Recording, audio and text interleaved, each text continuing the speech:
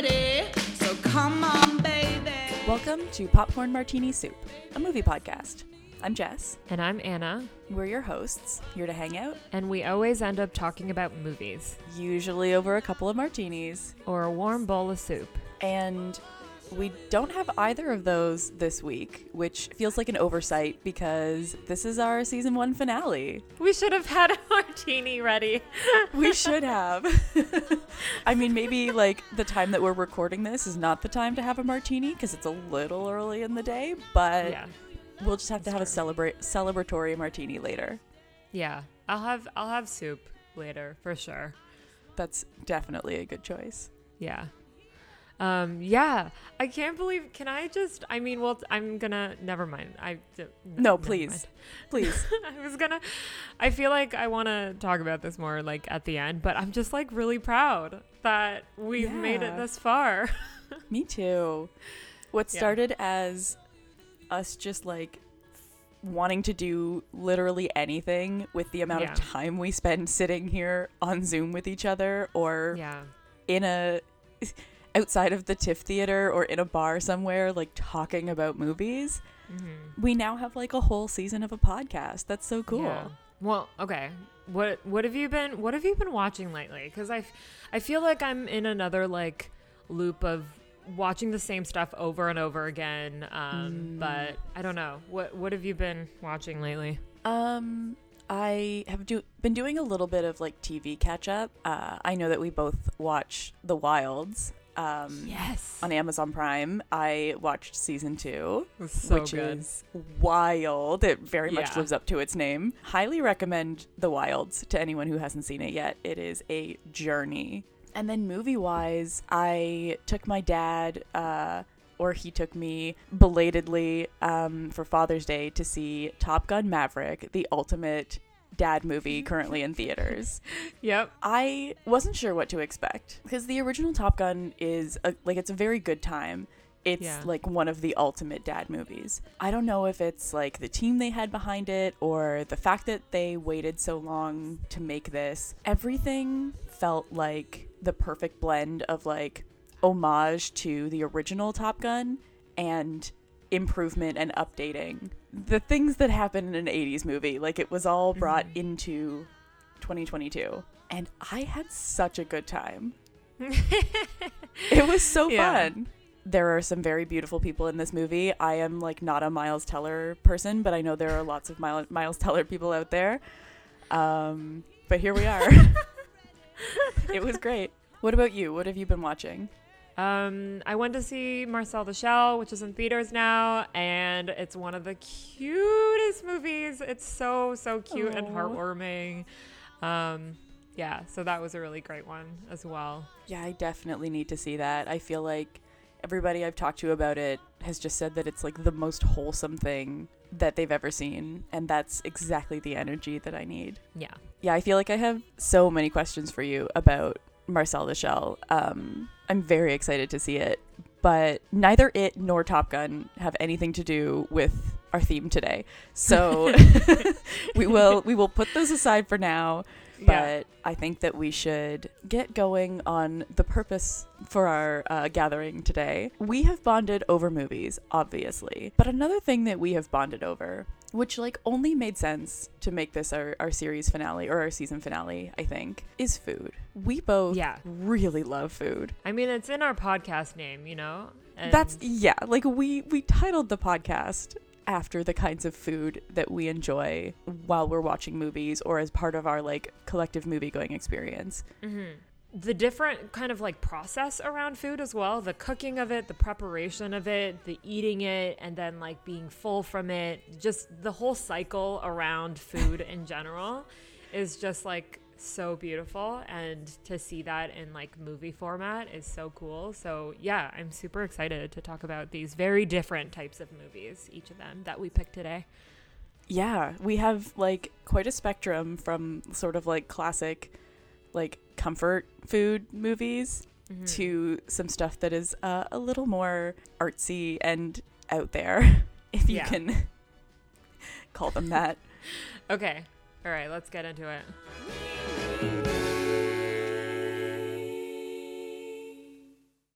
Okay, so this first movie I feel is kind of like, I don't know if cliche is the right word, but just kind of like quintessential like food movie.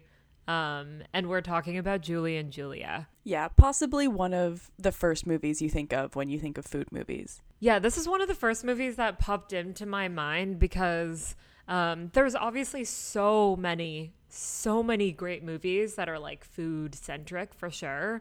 But for some reason this came up because I think like when I think of food, it's like cozy, it's comfort, it's, you know, like it's a feel good. And this movie is a feel good. It's cozy, It's easy, it's like not too really serious, and I don't know.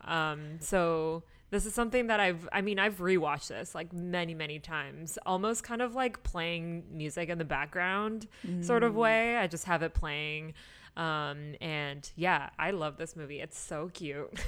It is. Well, and it also has, like you were talking about just now, like that dedication to the process of food and how people relate to it. Like it's so much about her going, like Julie going through this journey of recreating Julia's dishes and finding herself along the way and feeling this sense of accomplishment and having a sense of direction for her life. And like the fact that so much of that is tied up in food, and that can all be like very complicated and very heavy, but it doesn't feel that way in this movie. It feels like warm and sweet and purposeful is really nice. And then to like mix that in with just like the absolutely delightful scenes of Meryl Streep and Stanley Tucci, it's so smart. So there's a version out there with just Julia Child's scenes. Okay. Without so just Meryl Streep completely scenes. Cut out Amy Adams. Yeah. And like that's the version that I live for. I mean, the whole package is cute and everything. I like, you know, I watched it once with the whole thing, but like I usually skip Amy Adams scenes. Which is like any other movie, you would not be saying that because it's Amy Adams and she is usually the best part of a movie. But when you put her in a movie and you pair up Meryl Streep and Stanley Tucci as Julia and Paul Child, like they are undoubtedly going to be the best part. Yeah. In France, eating all the food that they're doing. And so much butter. So much butter. Okay. Can I say something about butter? Yes. This movie always. And butter, like main character energy is where butter is in this movie. I also feel like we need to bring the thirst buzzer for just butter. For butter? Right now. Cue it up. Yeah. It's so true. Like, I feel like butter kind of gets an unfair reputation because we had that whole diet culture thing and it's like butter makes you fat and whatever.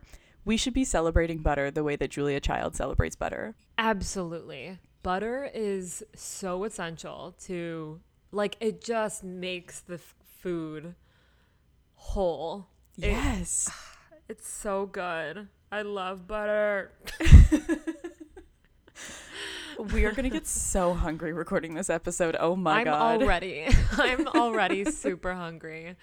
But yeah, just like the opening scene with like, I think Meryl and Stanley Tucci, and they're at a restaurant and like the fish comes out with like the butter just sizzling on top. So good. You know, I know that part of the reason why I wanted to bring up the thirst buzzer is because, I mean, food and sex is something that's going to come up so much through the movies that we're going to talk about today. So I feel like giving a thirst buzzer to butter, dedicating it to butter, makes sense. That's the perfect way to start us off. I also love with this movie that this feels like a Nora Ephron movie. And I love so many of her movies, and I love that you can tell when you're watching one of her movies because of the way it feels. And that she brought that to food, which is also, like we said, such a like comforting, warm feeling. I don't know, like it works in all of the ways it needs to work to just like settle in, and you almost don't notice the 2 hours because you're just like warm and cozy and watching these beautiful people make and eat beautiful food. It's a delight. Yeah. I don't know how many times I'm going to say this about every single movie, but like food and the way it connects people's stories, quite literally, like in this movie in particular, is really the essence for me of what food is about. And you know, the ending with like the call that Julie gets from Julia Child's like rep or something. Yeah. At the end, kind of, you know, like you can't really meet your heroes, like don't meet your heroes or whatever the saying is. What is it? Yeah, don't meet your heroes. Yeah, and I think that kind of made it kind of like a little bit grounded in the story too. Like it wasn't just kind of like a fantasy sort of feel good, but it was just kind of, you know, a sad moment, I guess. And it was kind of, yeah. Yeah, and watching her like really dedicate her life to this for a year and see like getting so swept up in both the magic of it, but also like the really hard reality of having nights where you're like, I don't even want to like look at this cookbook. I don't want to think about making like a 10-step 2-hour meal right now. Like life gets in the way and you're exhausted and you're angry and you don't want to do stuff. And watching that all play out for her and having it like come out in the way she is like preparing meals or not preparing meals or trying something and failing at it, and just like that escalating that frustration, and like it all goes back to like whatever's happening internally. Yeah. It's all like expressed through the food that she's making. And so that's a really interesting way I find of like externalizing her character journey as she goes along on this. Yeah. Where it's like, not only is she very obviously feeling this, but it's coming out in every dish that she's making. I don't know. I really liked that about it. And I liked it as a way to like watch her like learn about herself and like learn how she's like managing this journey for herself, and also watch her in like the way it comes out between her and her husband. And like it's really intense for somebody to take on a project like this and dedicate themselves to it so fully, and he kind of gets like lost in the mix sometimes. And it's like, how do you balance, like, you are trying to make this connection with Julia Child through food, but you also like need to maintain the connections that you have in your life, and like food should be such a communal, welcoming thing for people, but she also manages to like isolate herself in it. I don't know. I think it's a really interesting journey. Yeah. I'm just, as you're talking about this, I'm like, maybe I skipped Julie's scenes because it's like very, like, she reminds me of the worst parts of me.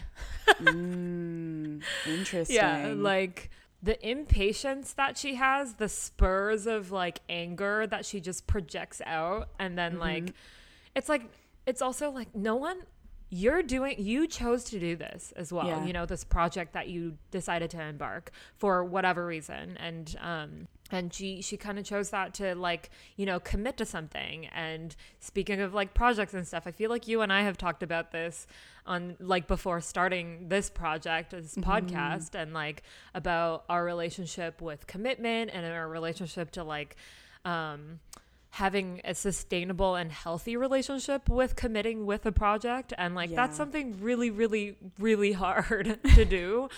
And obviously she struggles with it a lot, and she projects that a lot to like her partner or her friends or the people around her, when she's the one that chose to embark on this journey. So I'm like, oh God, like this is hard to watch. And that's, probably because I'm like that. But I can understand where you're coming from on that. It's there is this whole relationship with like setting yourself a goal or a project, and sometimes it really sucks to have to stick with it, and you don't always like what that brings out in you. And she has that moment of like what am I even doing this for? But she is like beholden to the timeline that she set for herself, and like the people reading her blog, and there's like this extra pressure that she internalizes and then like projects out, and it affects her relationships with everyone around her. And it's so easy to get like carried away and swept up in that if you can't sort of step outside of the like tunnel vision of the project you're in and see the bigger picture. Yeah. That feels like a really good lesson for some people to maybe learn.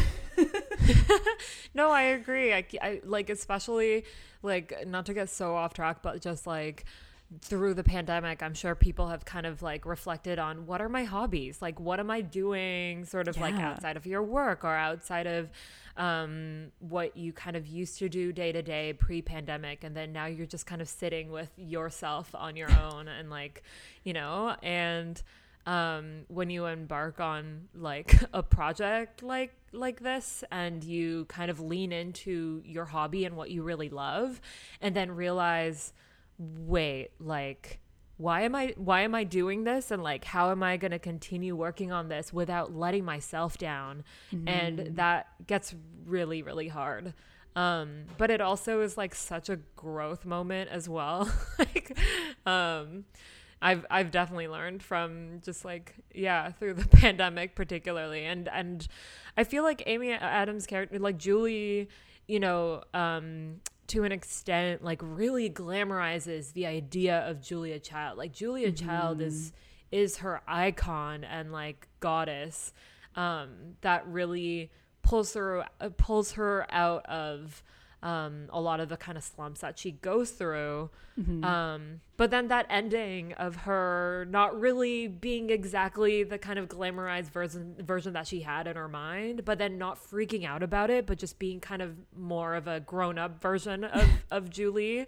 At the end, you kind of you definitely see that growth from like start to end in that character. And I don't know, I don't think I've actually like thought about this movie this much. I just kind of was like, I only want to watch Meryl Streep and Stanley Tucci eat food. Which, to be fair, is like also an accurate reading of this movie. I feel like there's like more than one thing going on here. Totally.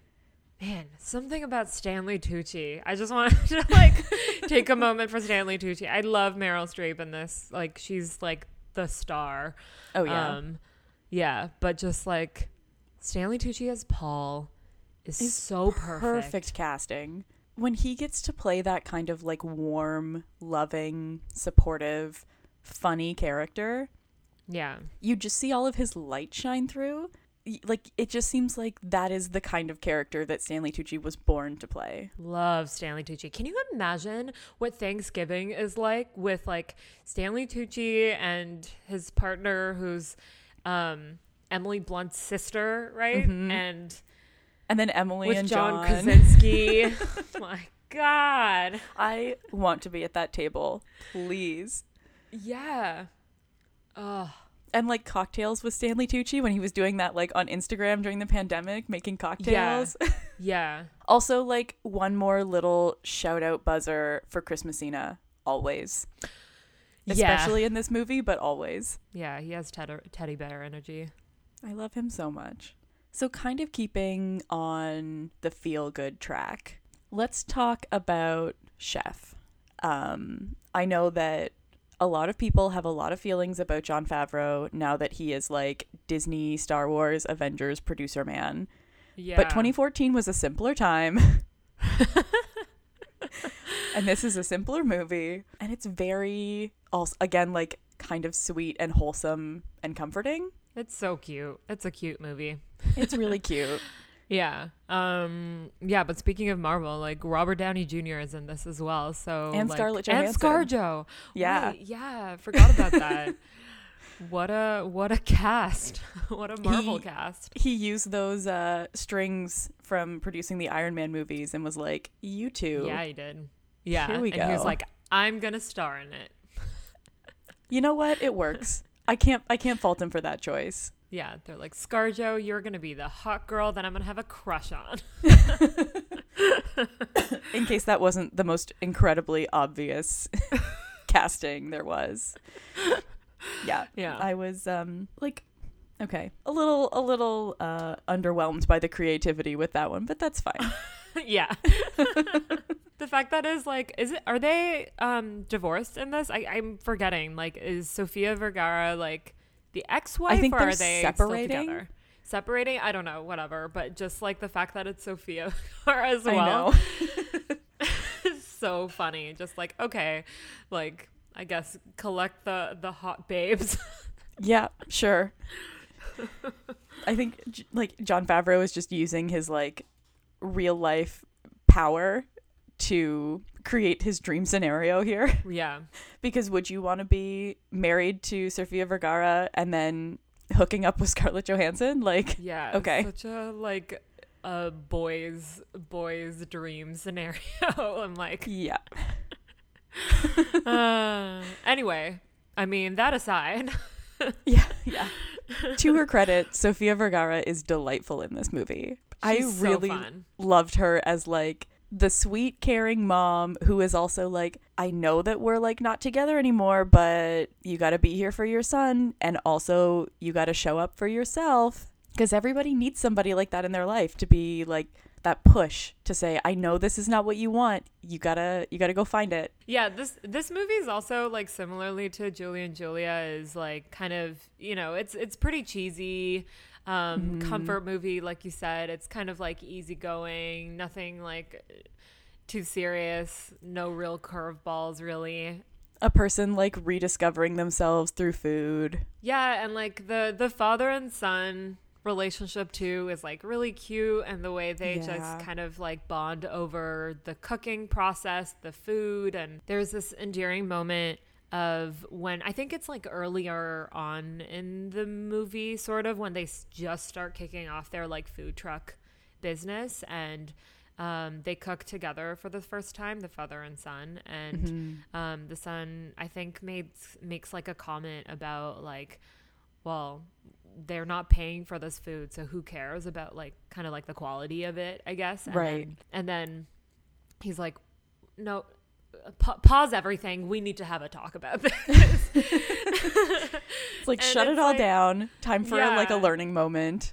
Yeah, and he kind of says like, you know, I'm not perfect at everything. Obviously, I'm not like a great dad. I'm not a great husband. And yada. He has this whole moment that's like super cliche and cheesy for sure, but it's like so cute the way it captures his love for food and cooking, and just like this is his passion and his soul. And like, I don't know, I think as kids as well, regardless of what that adult is really passionate about, not even adults, just like anyone around you, when someone's really passionate about something and you see a glimmer of that and them doing their thing, it's like you get so drawn to that. And like, yeah, that was just like such a cute little moment specifically in this movie that I really loved. Yeah, I like that they spent the time on Percy, the son, to show how enamored he is with all of it, and how much he's like, even though his dad is letting him down pretty consistently at the beginning of the movie,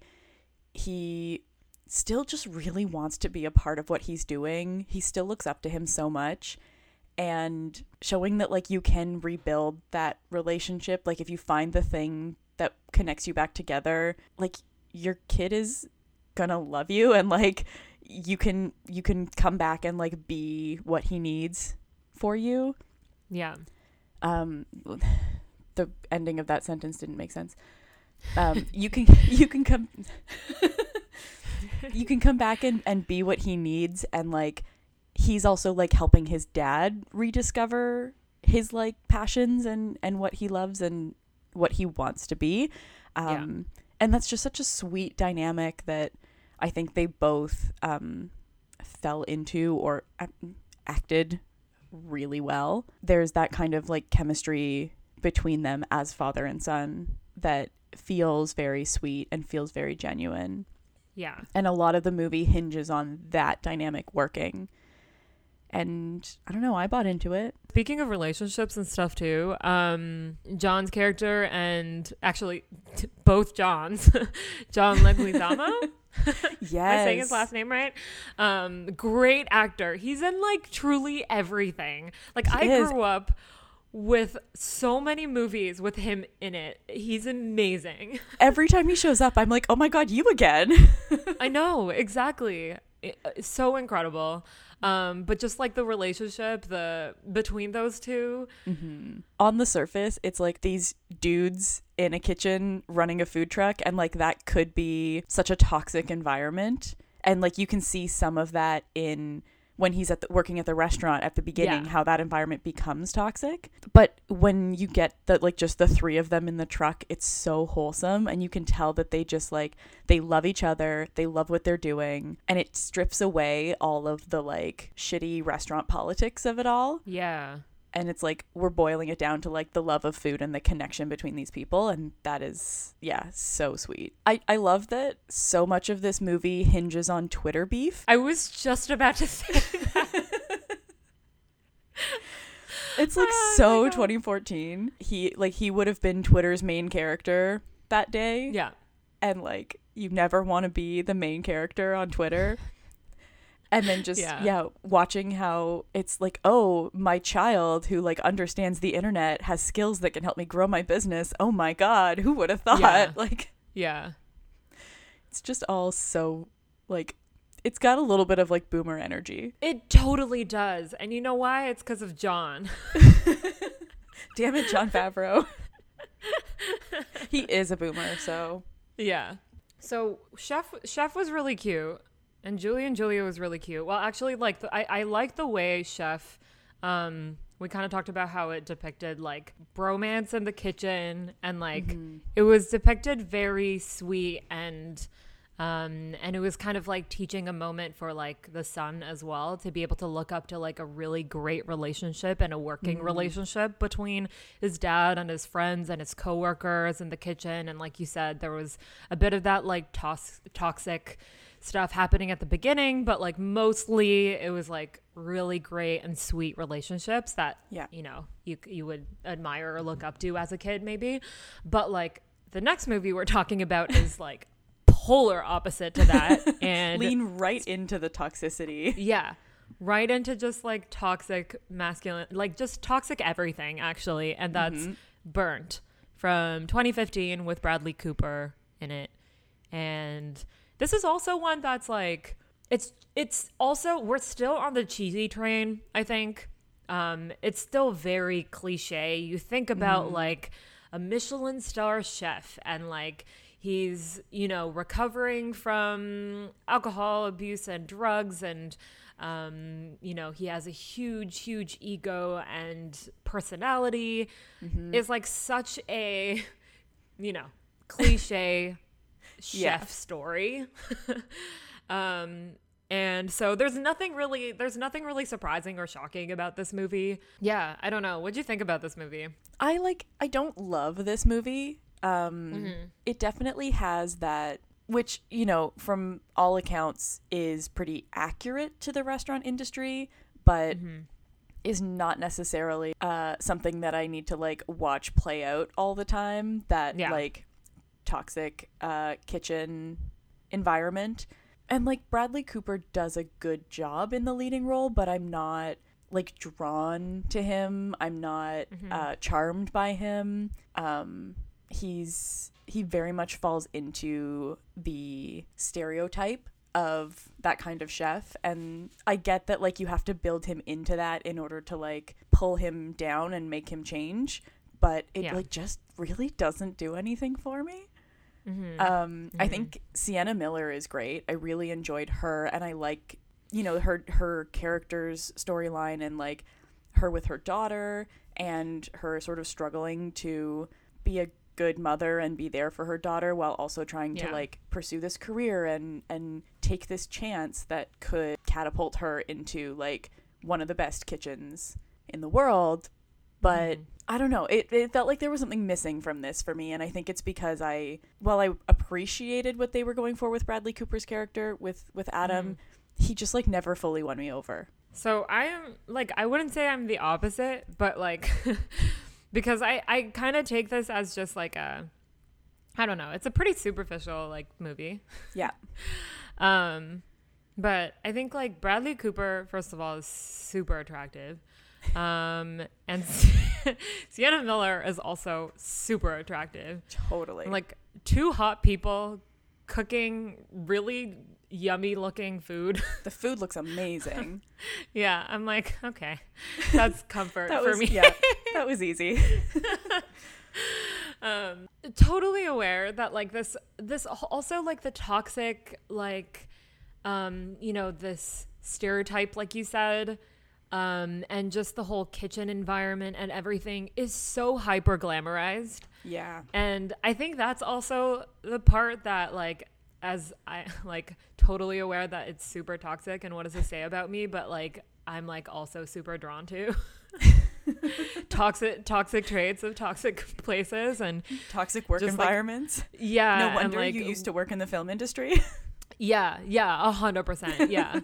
And the fact that these are just like really hot people being really, really toxic, I'm like, fuck. Okay, it's all coming together now. Yeah. But anyways, yeah. I was watching Hot Ones, like the YouTube show. I think Gordon Ramsay was on it like 2 times now, and like the first time he was on it, I remember he was talking about like how Bradley Cooper apparently approached him to like learn from him about like just to build this role, like when he was filming this. Oh, interesting.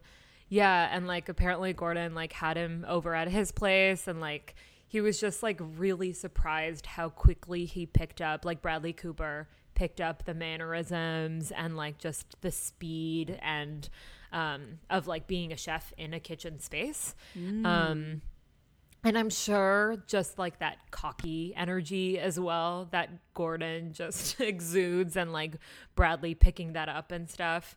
Oh yeah, if there's anyone you're gonna learn that from, Gordon Ramsay is like the obvious choice. Exactly. Yeah. I don't know. I think like as much as like I think Gordon Ramsay's so entertaining. He's such a TV character. Like he's not real.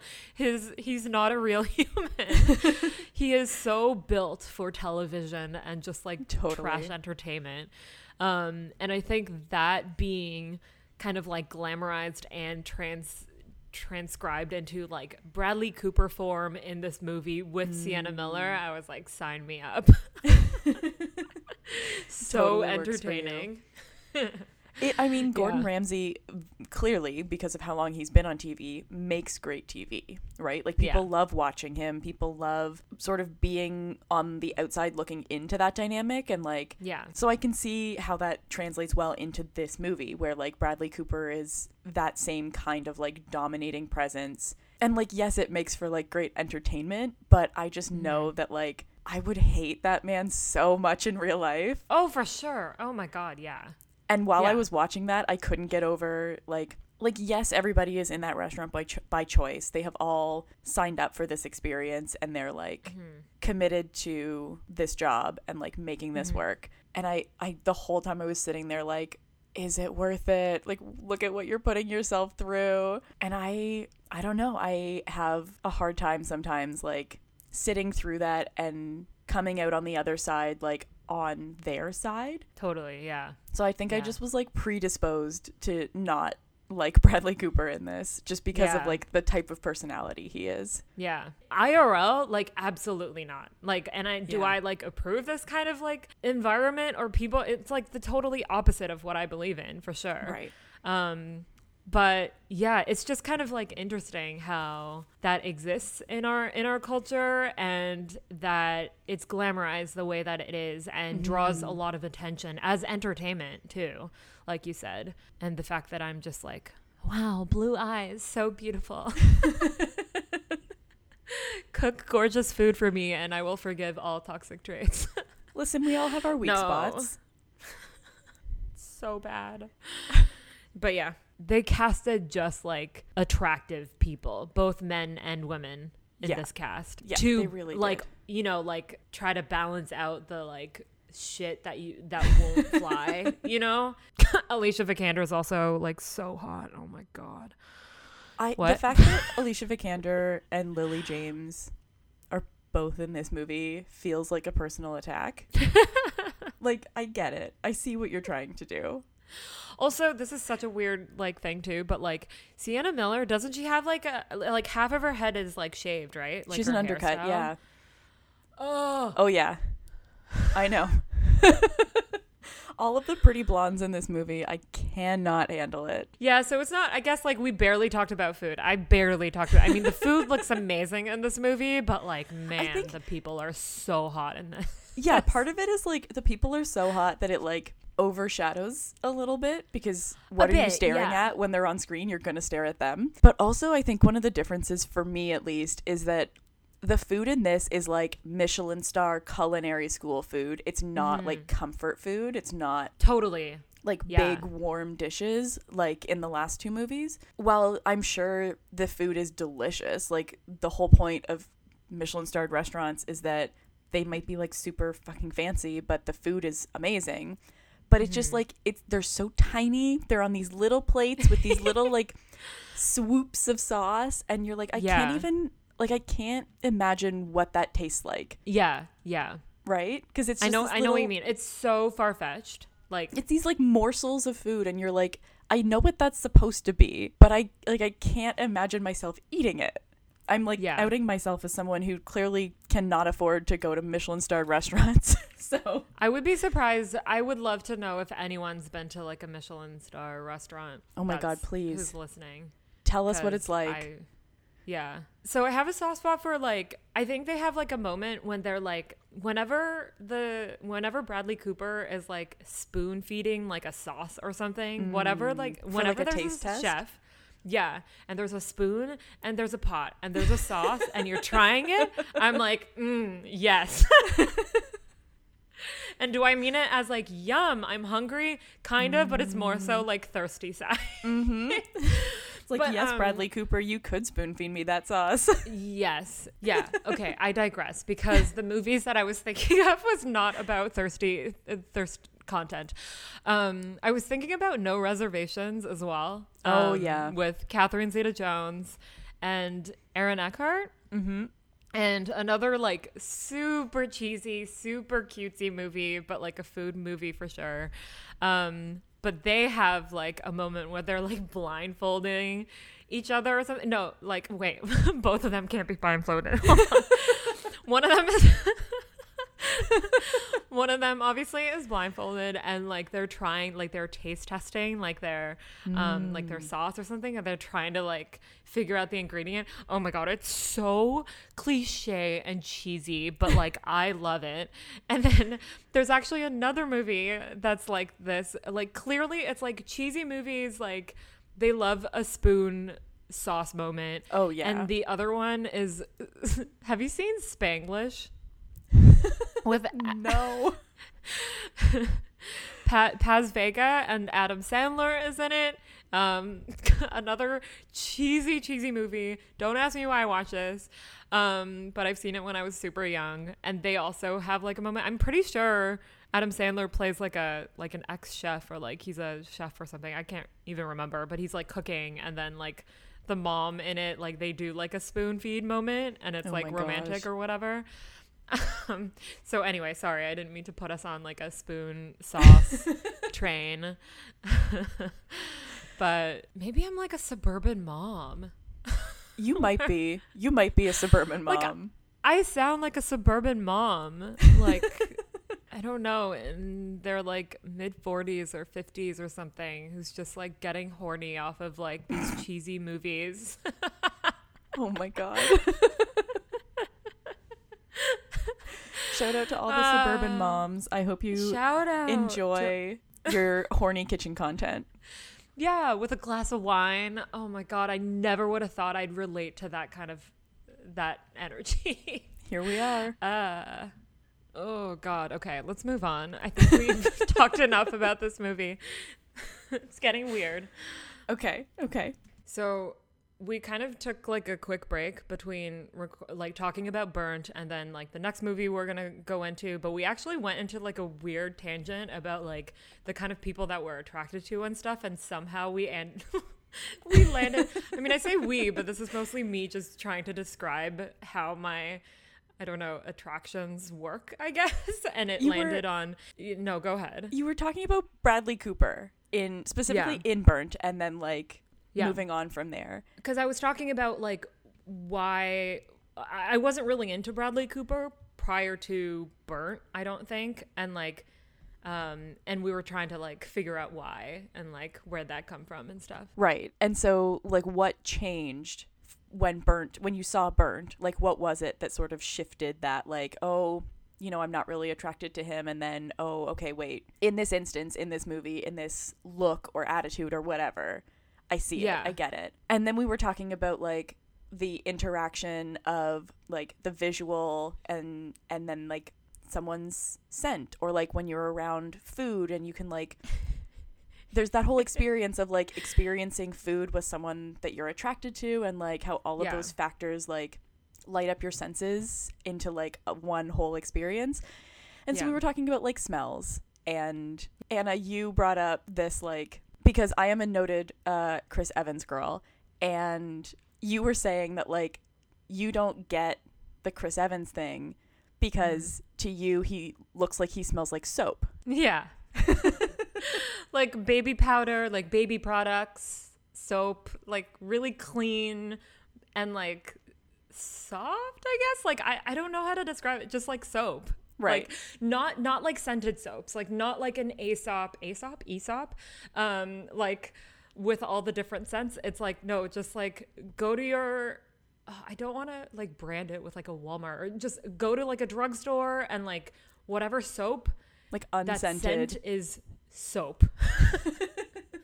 Just like a white bar of soap. Yes, white bar soap. Chris Evans. No. I don't know what it is. And I think like that was the energy that I was getting from Bradley Cooper before as well. And then this character, yes, a dickhead of a character, like added a little bit of like edginess to it, like a little bit of dirt in that soap. And so we ended up kind of talking about, I was like motor oil. Like I was thinking, because I love Kristen Stewart as well. And I was telling you, like, Kristen Stewart does not look like she would smell like soap. Right. Yes. She's not a soap girl. And then I was like, oh, this is like, it's more like motor oil. So we've landed on the two, the binary of what do we think a person smells like? And it is soap or motor oil. And there could be like a mix. So like Sienna Miller in Burnt has a bit of like, she gives me like soap on her usual time, but like this character in particular gives me a little bit of that motor oil essence. So maybe it's not a binary, it's a spectrum. Totally. Yeah. Okay. Because there could be a mix. Like, for example, like I'm like, you being like Chris Evans girl, I'm like an Andrew girl, as everyone fucking knows at this point. And he's like a mix to me. Like in certain times he gives like a lot of like soapiness. But then there's a little bit of like a leathery mixed in there too. Yeah, because Andrew Garfield is not motor oil. No, he's not motor oil. No.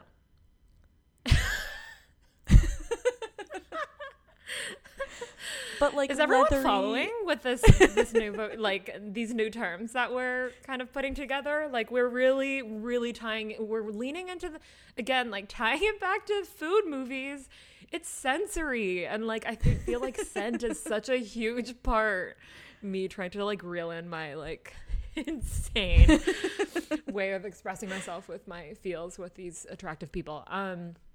No, like senses and stuff, and like smell is such a huge part of it. And like, I mean, okay, like it's way off on a tangent here for sure, but like I feel like with the next movie that's coming that we're talking about, there is a lot of like food, that's the way food is used is so like in a sensual way, and whether that's in like a good way or a bad way, there's so many sort of like good movies that does it really well, and then there's like bad movies that does that too, and this is like maybe a combination of those things. But yeah, is that like a weird transition? Can we get into talking about I Am Love? Yeah, we totally can.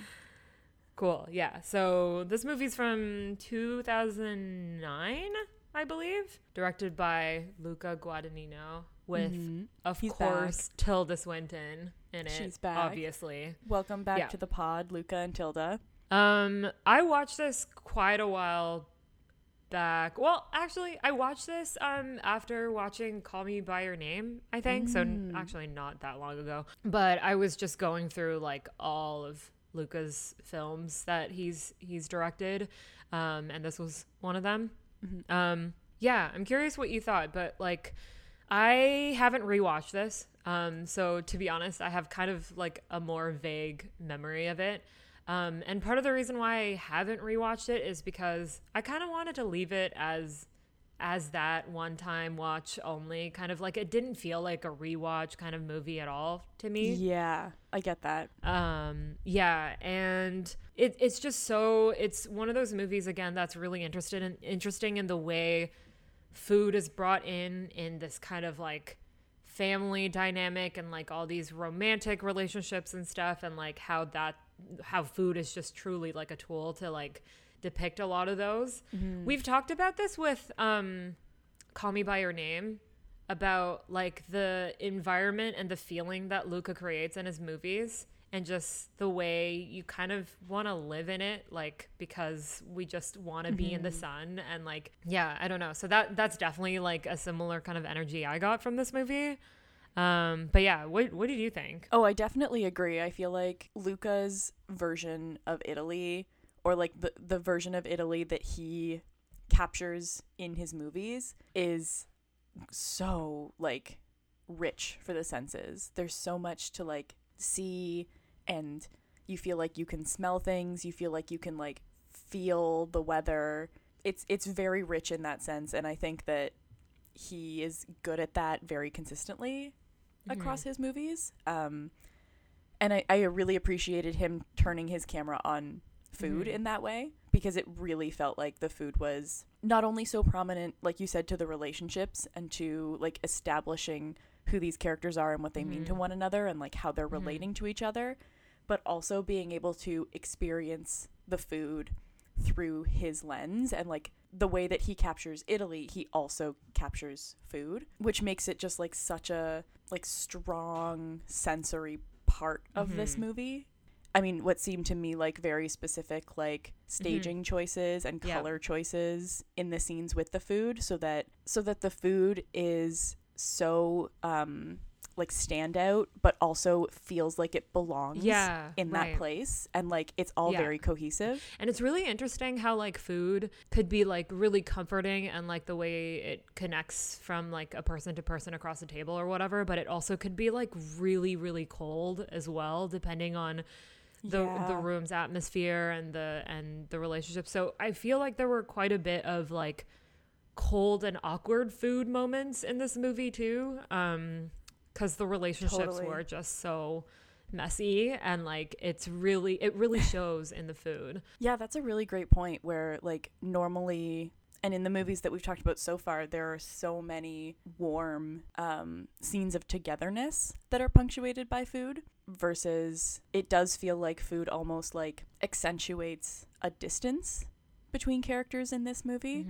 And it does that. I mean, it does a little bit of both to like really show that contrast, like between Emma's character, or Tilda's character Emma, and the man that she is like having an affair with, Antonio. You have those like very warm moments, like under the sun, exchanging food, to sort of build up the like sensuality of their relationship. And then those are so starkly contrasted with those very distant, very cold, very like, it feels like there's no emotion, it feels like there's no closeness between the characters in like some of the family scenes. And it creates this sense of like discomfort in you without you even necessarily realizing why. And it's pretty remarkable actually when you think about how he manages to create that atmosphere so clearly and use food as like a vehicle to demonstrating that.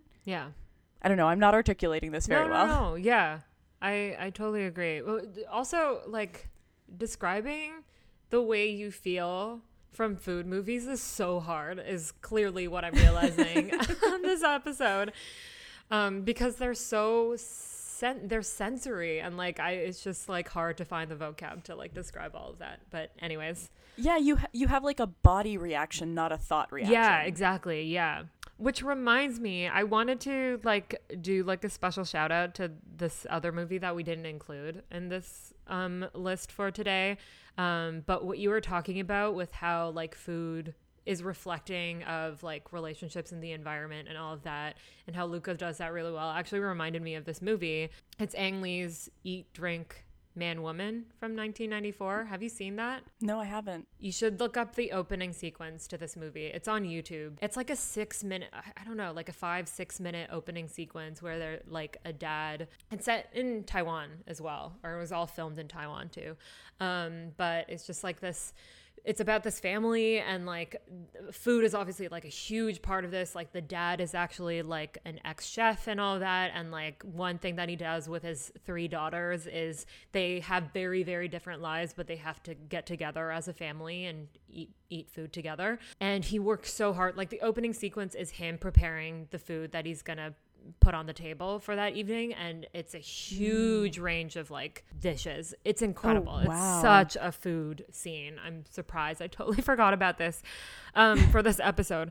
But anyways, like in that setting, the way food is used in that, even though like all that food is like really comforting, and like, you know, particularly for like Asian Chinese families, like surrounding one table, getting together as a way of connecting and sharing the food and all of that. But in this case, because of the setting and how kind of a little bit awkward the relationship is between them, like there's a disconnect, and they use food to reflect that. So like one of the daughters kind of like talks shit about the food that the dad made, and like it just looks really cold. Like it looks delicious, but like you can really feel like the food is really feeling everything that's happening.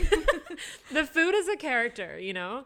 Yeah. And so it just sorry, like I didn't mean to go on about this totally different movie, but like, no, this is great. It just reminded me of like the way food is like totally a tool to dial up on a lot of the emotions and feelings that are happening in that scene or in that environment, or like between characters. And I love it when I see directors kind of like really using food as a character, as one of a cast member.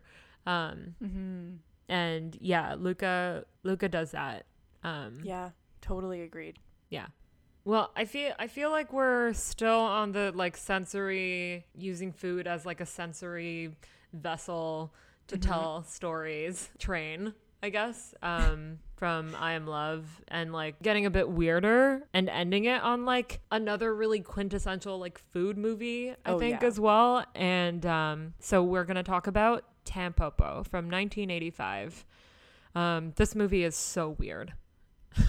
But like really great weird movie scenes, but also really weird. Yeah. I mean, the scene that everybody talks about with this movie is like the couple passing the egg back and forth. Yeah. The egg yolk. You are like, it's so weirdly mesmerizing. Like you feel like you can't look away because they're just, it's like you're so focused in on it. But it's so strange. Like I wonder where that came from. Yeah, and also that moment when I think the same guy where he's on the beach, and there's a group of girls that are picking oysters. I think they were oysters, and he's like, "Can I buy an oyster off of you?" And the girl's like, "Yeah, sure." And then like opens it and tries to eat it and cuts his lip, and and this girl who looks so underage, and this older man, and she like licks his wound. It's like, what is going on?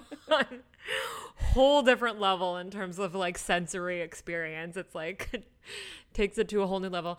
But like at its core, the story is very, very simple and straightforward. It's just telling seemingly very, very different and disconnected stories going on all at once, but like somehow it weirdly ties together with this, you know, this centric person, Tampopo, trying to run a ramen shop. Yeah, when you just describe it like that, when you're like, well, Tampopo owns a ramen shop, and these truck drivers come in and they tell her ramen is terrible because they know ramen, and so she begs them to like help her make the best ramen, and interspersed with this is completely unrelated scenes of like food creating connection between people. Yeah. Like that all sounds completely unhinged and like not like a movie with any sense of like plot or forward direction or purpose, but it works. There's also something interesting about this movie is that there's depiction of different kinds of people interacting with food, and not just like the food itself of like, but like the way you eat food and like the different sort of like etiquette or mannerisms that come with eating a specific type of food. I mean, one like iconic like moment that everyone I feel knows of, other than like the egg yolk scene, which obviously is the standout, but like the guy teaching the other guy how to eat ramen and like how to appreciate it, and like which is like, it's so dramatic, and it's like who came up with this? Like a step-by-step guide to the right way to eat ramen with respect, and you know, like honoring the food and all of that, and it's just like so over the top, but I love it. Yeah, I think it's really interesting though, because it almost dives into like the socialization of food and the socialization of like customs around food, because there is this sense, I think, like and it's different in different countries and different cultures, of like when you go out to eat at a restaurant or when you are going over to someone's house because they've made you dinner or whatever, like there are certain things that we do to like, you know, be respectable in public or to show appreciation for someone who's made us a meal, or and you're raised on them, and we never really, I think, interrogate what those things are until you are like exposed to a culture that's very different from yours. Like the whole concept of slurping your ramen feels very foreign to people who were raised to like, you don't make noise when you eat, right? Like it's rude to be noisy, and then but that is like, slurping your ramen is the way to eat ramen. This movie just, there's like, if you break it down into just scenes or moments, like the egg yolk scene or whatever, even that like Chinese restaurant moment too, and if you look at it in pieces and you put it together, it overall feels kind of weird, and like the story, even though is very like simple, there's so many different like strange layers that come together and stuff. But I also did feel that like somehow like these exaggerated experiences of food is so grounded as well in reality, which I thought was like what I was really drawn to about this movie. Because I remember, I haven't seen this in a while. Like, it's not something that I watch often, but every time I watch it, there's something that is left with me where I'm like, this is totally the way I experience food. Not in a literal sense necessarily, but just a feeling of like how the way they like, you know, like even that very last moment of like when the ramen is just right and everyone's just slurping it, and like, you know, like you just experience food with your entire body, and like, and whether that's in like a weird sort of sensual way and whatever, like there's so many mix of emotions that like, and food is always present somehow in those moments. I'm not saying that like there's food in my sex life. There isn't. But like even in intimate like situations, I wanted to ask you about like first date. What's like a restaurant or like a food that you would like go to? But anyway, I'll ask you that later. But I was just thinking about, you know, like you meet new people, or you meet like exes and stuff, or you meet like so many different people, but there's like, you're doing it over food and stuff. And so I think that's what was so well kind of like captured in this. But then every time I rewatch it, I'm like, that's like all out the door as well at the same time. It's so, because it's so weird. I'm like, how did I get all of that out of this chaotic movie?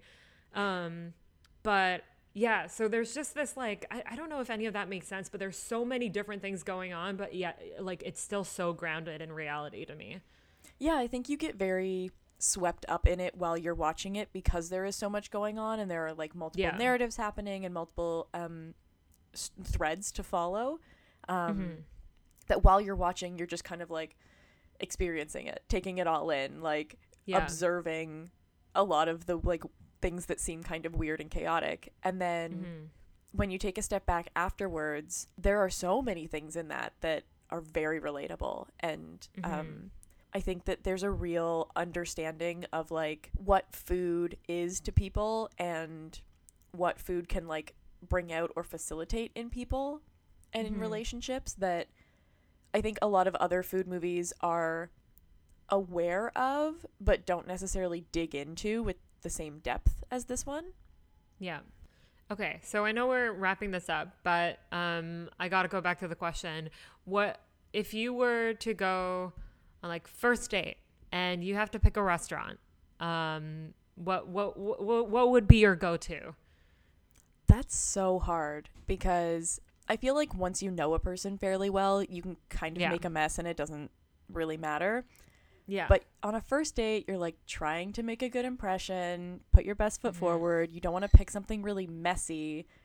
So there are so many foods that you wouldn't want to eat because they're either going to be like really, you're going to make a mess of yourself, like tacos or something, or just going to fall apart in your lap, or they're going to be really like strong smelling and then you're going to like smell like that food for the rest of the night. That's really hard. I feel like there are like some pastas that are safe depending on the vibe. Maybe like a nice pizza could be safe. Do you have a go-to?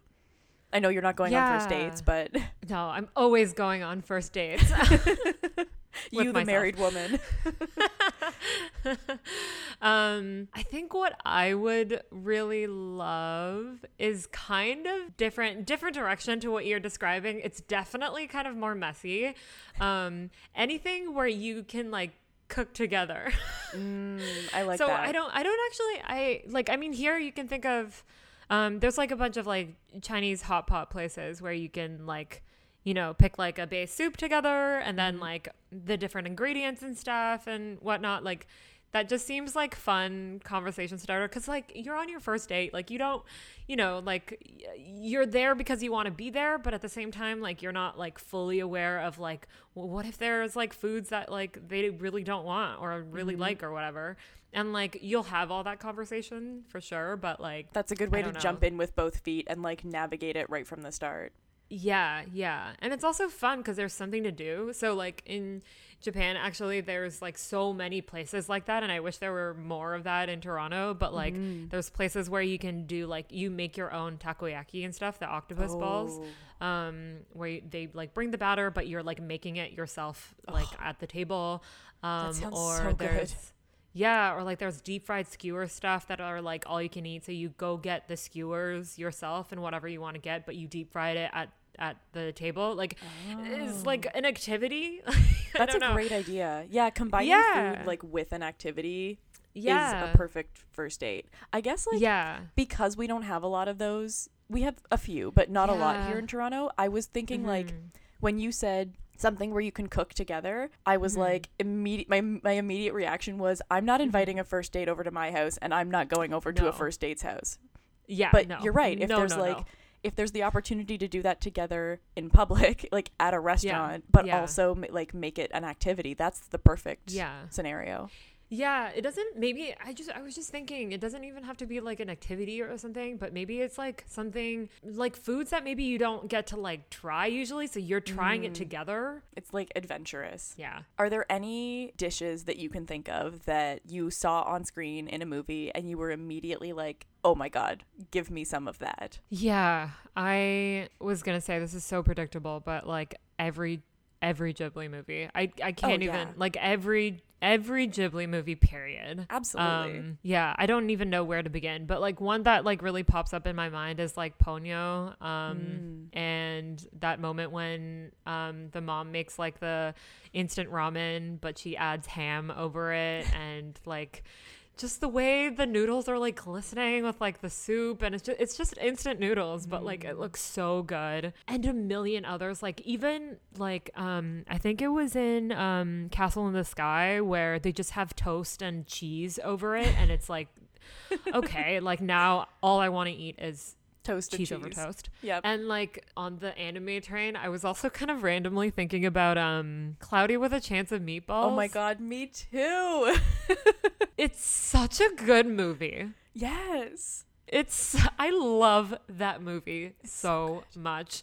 It used to be, back when I was in kindergarten, the book, the picture book, and it used to be one of my like favorite picture books when I was in kindergarten, and I just loved like the huge meatballs that were just like crashing onto people, and like, I don't know, this movie just also captures like absolutely not realistic, I don't know, steak flying from the sky and stuff, and like you just have your mouth open and like there's like cheese just gushing into your mouth, like it's not realistic, but like I love it. So like I would love to, it's not really like what, it's not really answering your question of like recreating, but like I would want to be like live in that world.